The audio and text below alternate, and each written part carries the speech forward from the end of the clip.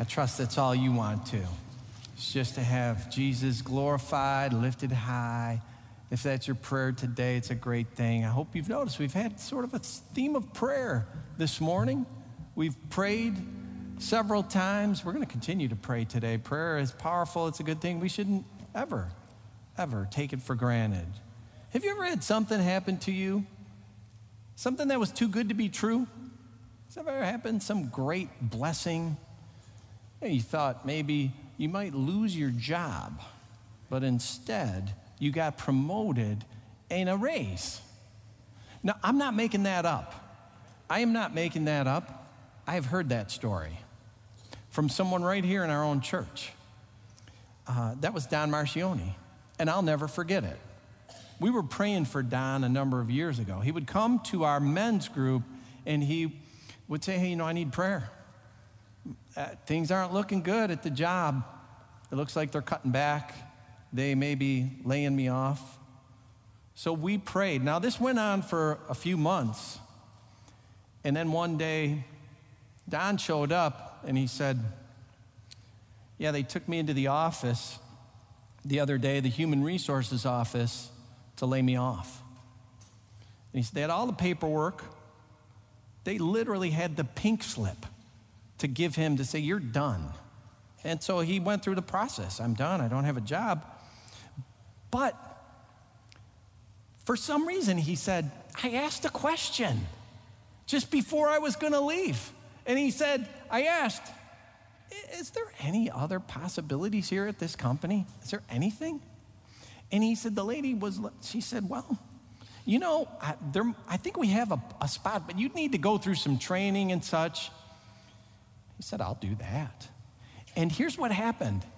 He was going to be laid off. Literally, the pink slip was there, and he left that office with a raise and a promotion, something totally unexpected. And I'll never forget when he told me that. These kinds of things happen. Have you ever met someone? They might show you a picture of a car that was all crumpled up. It's the size of a little, cigar box, and it started out as a full-size automobile.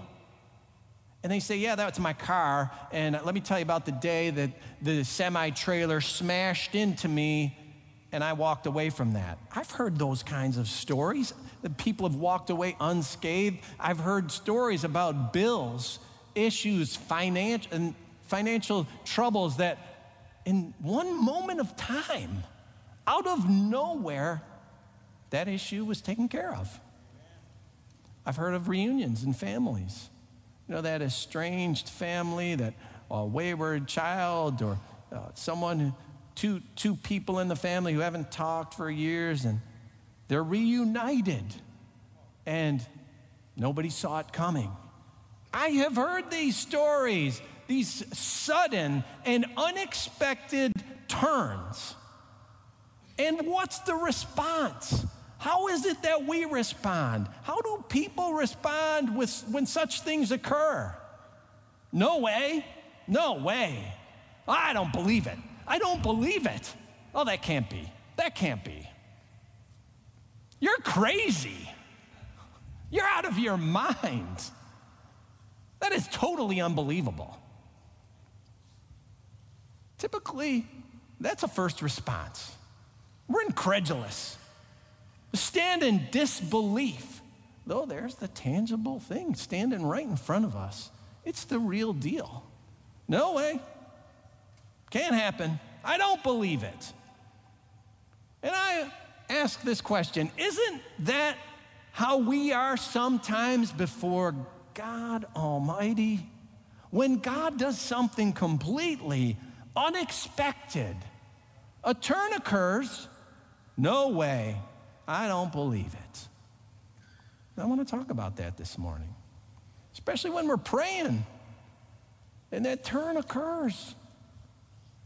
Our weekly reading has taken us through the book of, or almost through the book of Proverbs and some of the Psalms, the book of Acts.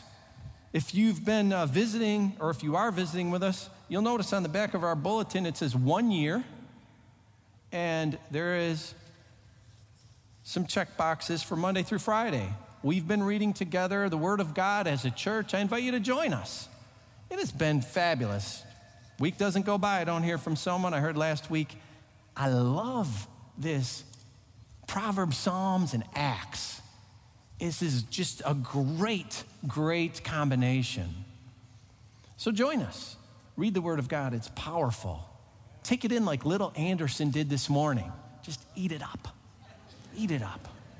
It's life. And what does the Word say in Proverbs chapter 3, verse 5, which we recently read?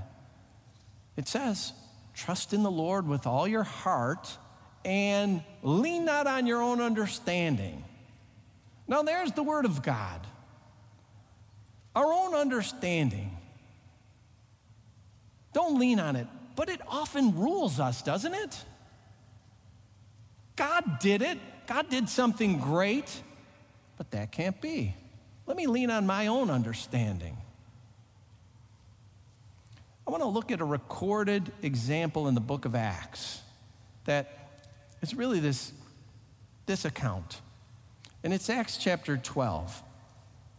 I want to give you a little bit of background before we read through it. As Acts 12 opens, there is a persecution of the church beginning by a king named Herod. Now, the Herods in the Bible are kind of like the Marys. There's a lot of Herods, like there's a lot of Marys. And it gets confusing. Which Herod is this? Well, this is not Herod the Great, not the Herod that was around when Jesus was born. This is his grandson, Herod Agrippa. He was a friend of Rome, but he had not always been the best of friends, evidently. Prior to him coming to his reign, he was imprisoned by the Roman Emperor Tiberius. But after Tiberius was gone, there was Caligula. And Caligula was a friend of Herod Agrippa, and he set him free, and he gave him some reign over this area of Judea. After Caligula came Claudius. Claudius became Caesar, and he was a better friend of Herod Agrippa. Agrippa's territory expanded. He was not a nice person. He put out some of his relatives that were kind of causing him trouble. He exiled them so they wouldn't be a problem. His dominion expanded further than Herod the Great. But he was evil. Agrippa was evil. And Acts 12 opens, and he has executed James, the brother of John. He's a Christian. These Christians are causing trouble. Agrippa's he's allied himself with the Jews. He's there as a friend of Rome. He's half Jewish anyway. And after he executes James, the brother of John, the Jews are pretty happy. They're actually excited. This pleases the Jews. So Agrippa's emboldened. Hey, how many more Christians can I take out? So he puts Peter in jail. He has Peter arrested, but he doesn't immediately put him through the kangaroo court and have him executed, because it's a Jewish holiday. It's the Passover. It's the festival time. So Peter's put in prison to await trial till after the Passover. Now I want to pick up this account from Acts chapter 12 and give you verses 5 and 6. So Peter was kept in prison, but the church was earnestly praying to God for him. The night before Herod was to bring him to trial, Peter was sleeping between two soldiers, bound with two chains, and sentries stood guard at the entrance. Oh, stop there. Peter's asleep. He's imprisoned. He's in jail. He's bound with two chains. There's sentries. Sentries are watching, and he has a guard on one side, a guard on the other. Is there any hope for Peter? If you were Peter, what would you be thinking? I'm going to hatch a plan? I'm going to make my escape? I doubt it. You got a Roman on each side of you. A few of them are watching the door. You have chains on your hands and feet. You're bound with 2 chains. Any chance? Impossible. But what Peter didn't know is recorded in verse 5. What he didn't know, and it's such a great verse of scripture. So Peter was kept in prison, but remember I talked about that little word but, how it can take you to defeat or victory? But the church was earnestly praying to God for him. And God heard. And let's read the rest of the account. Let's pick it up in Acts 12:7.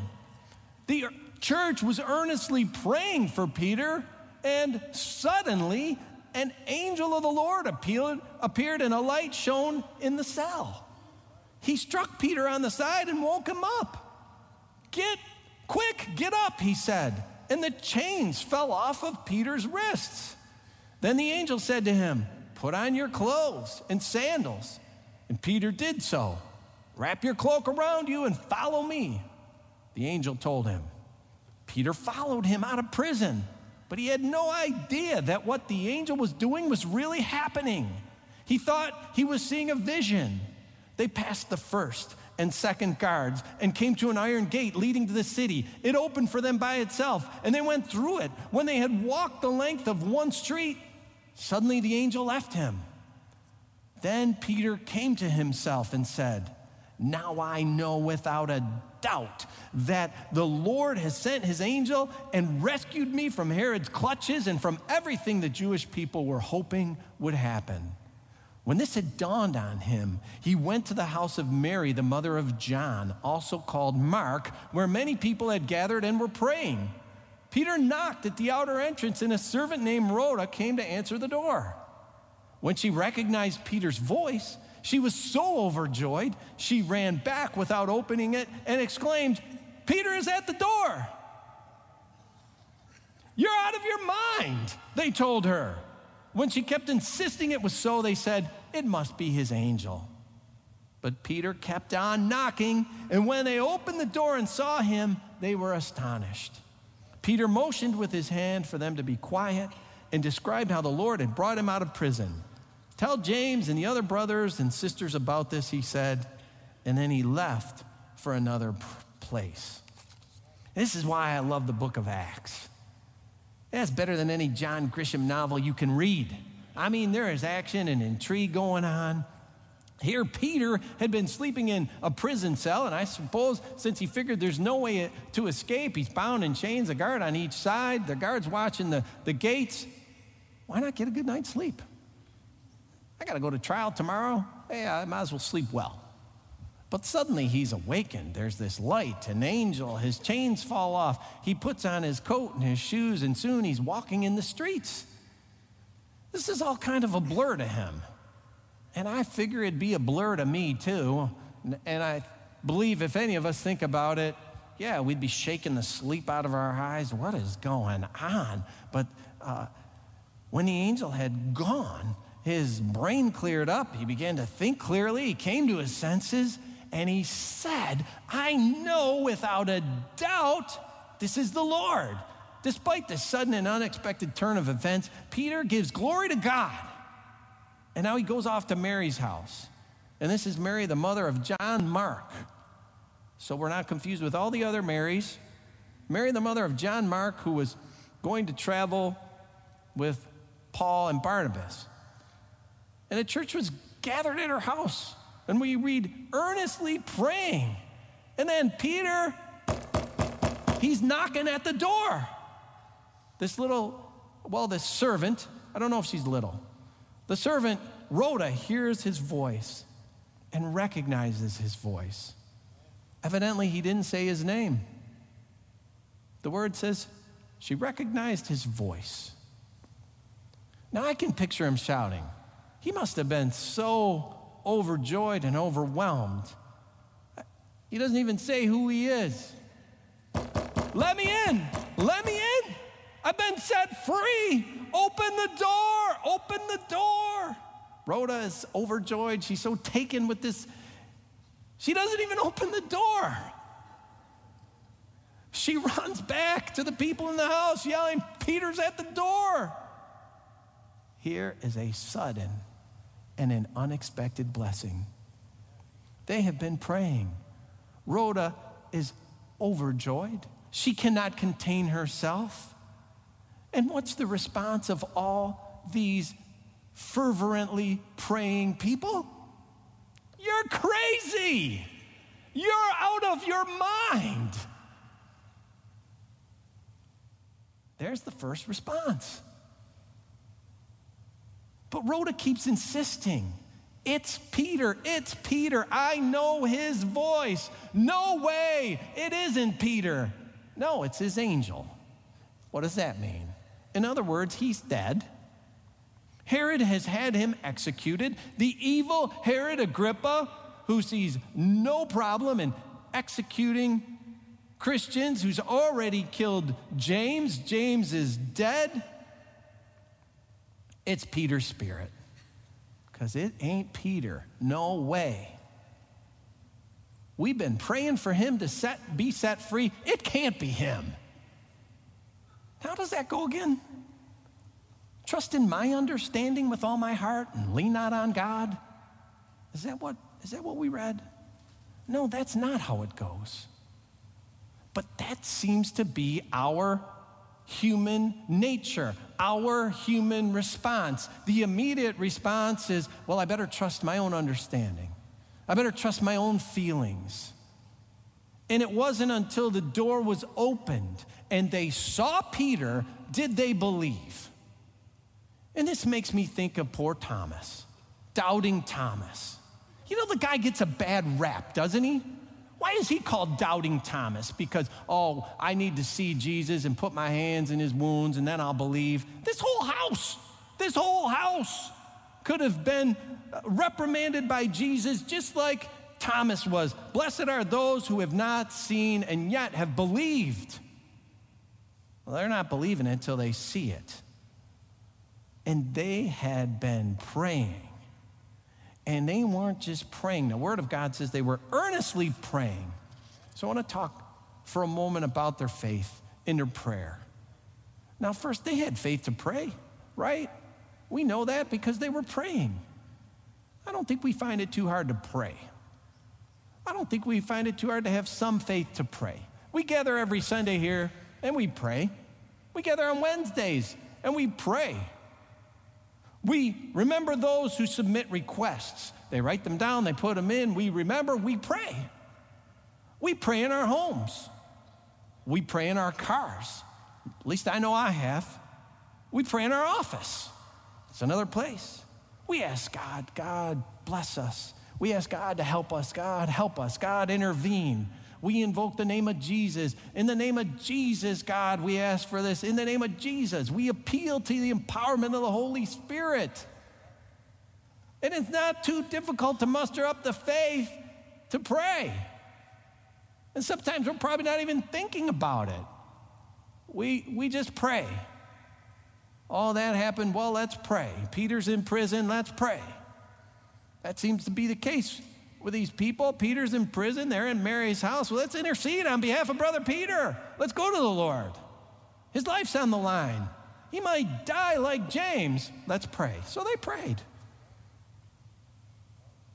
Well, now I'm supposing, secondly, that they had faith to believe God heard their prayer. And that might take a little bit more faith.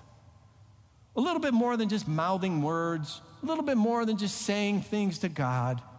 But to actually believe God hears. Prayer can sometimes be like that we're just mouthing our words.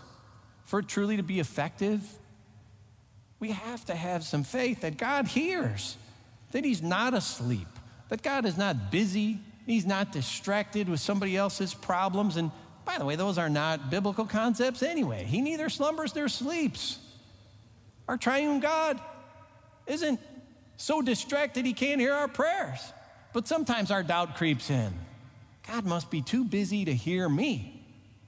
So our faith needs to get over that. Our faith needs to get beyond that, to believe that God hears our prayer.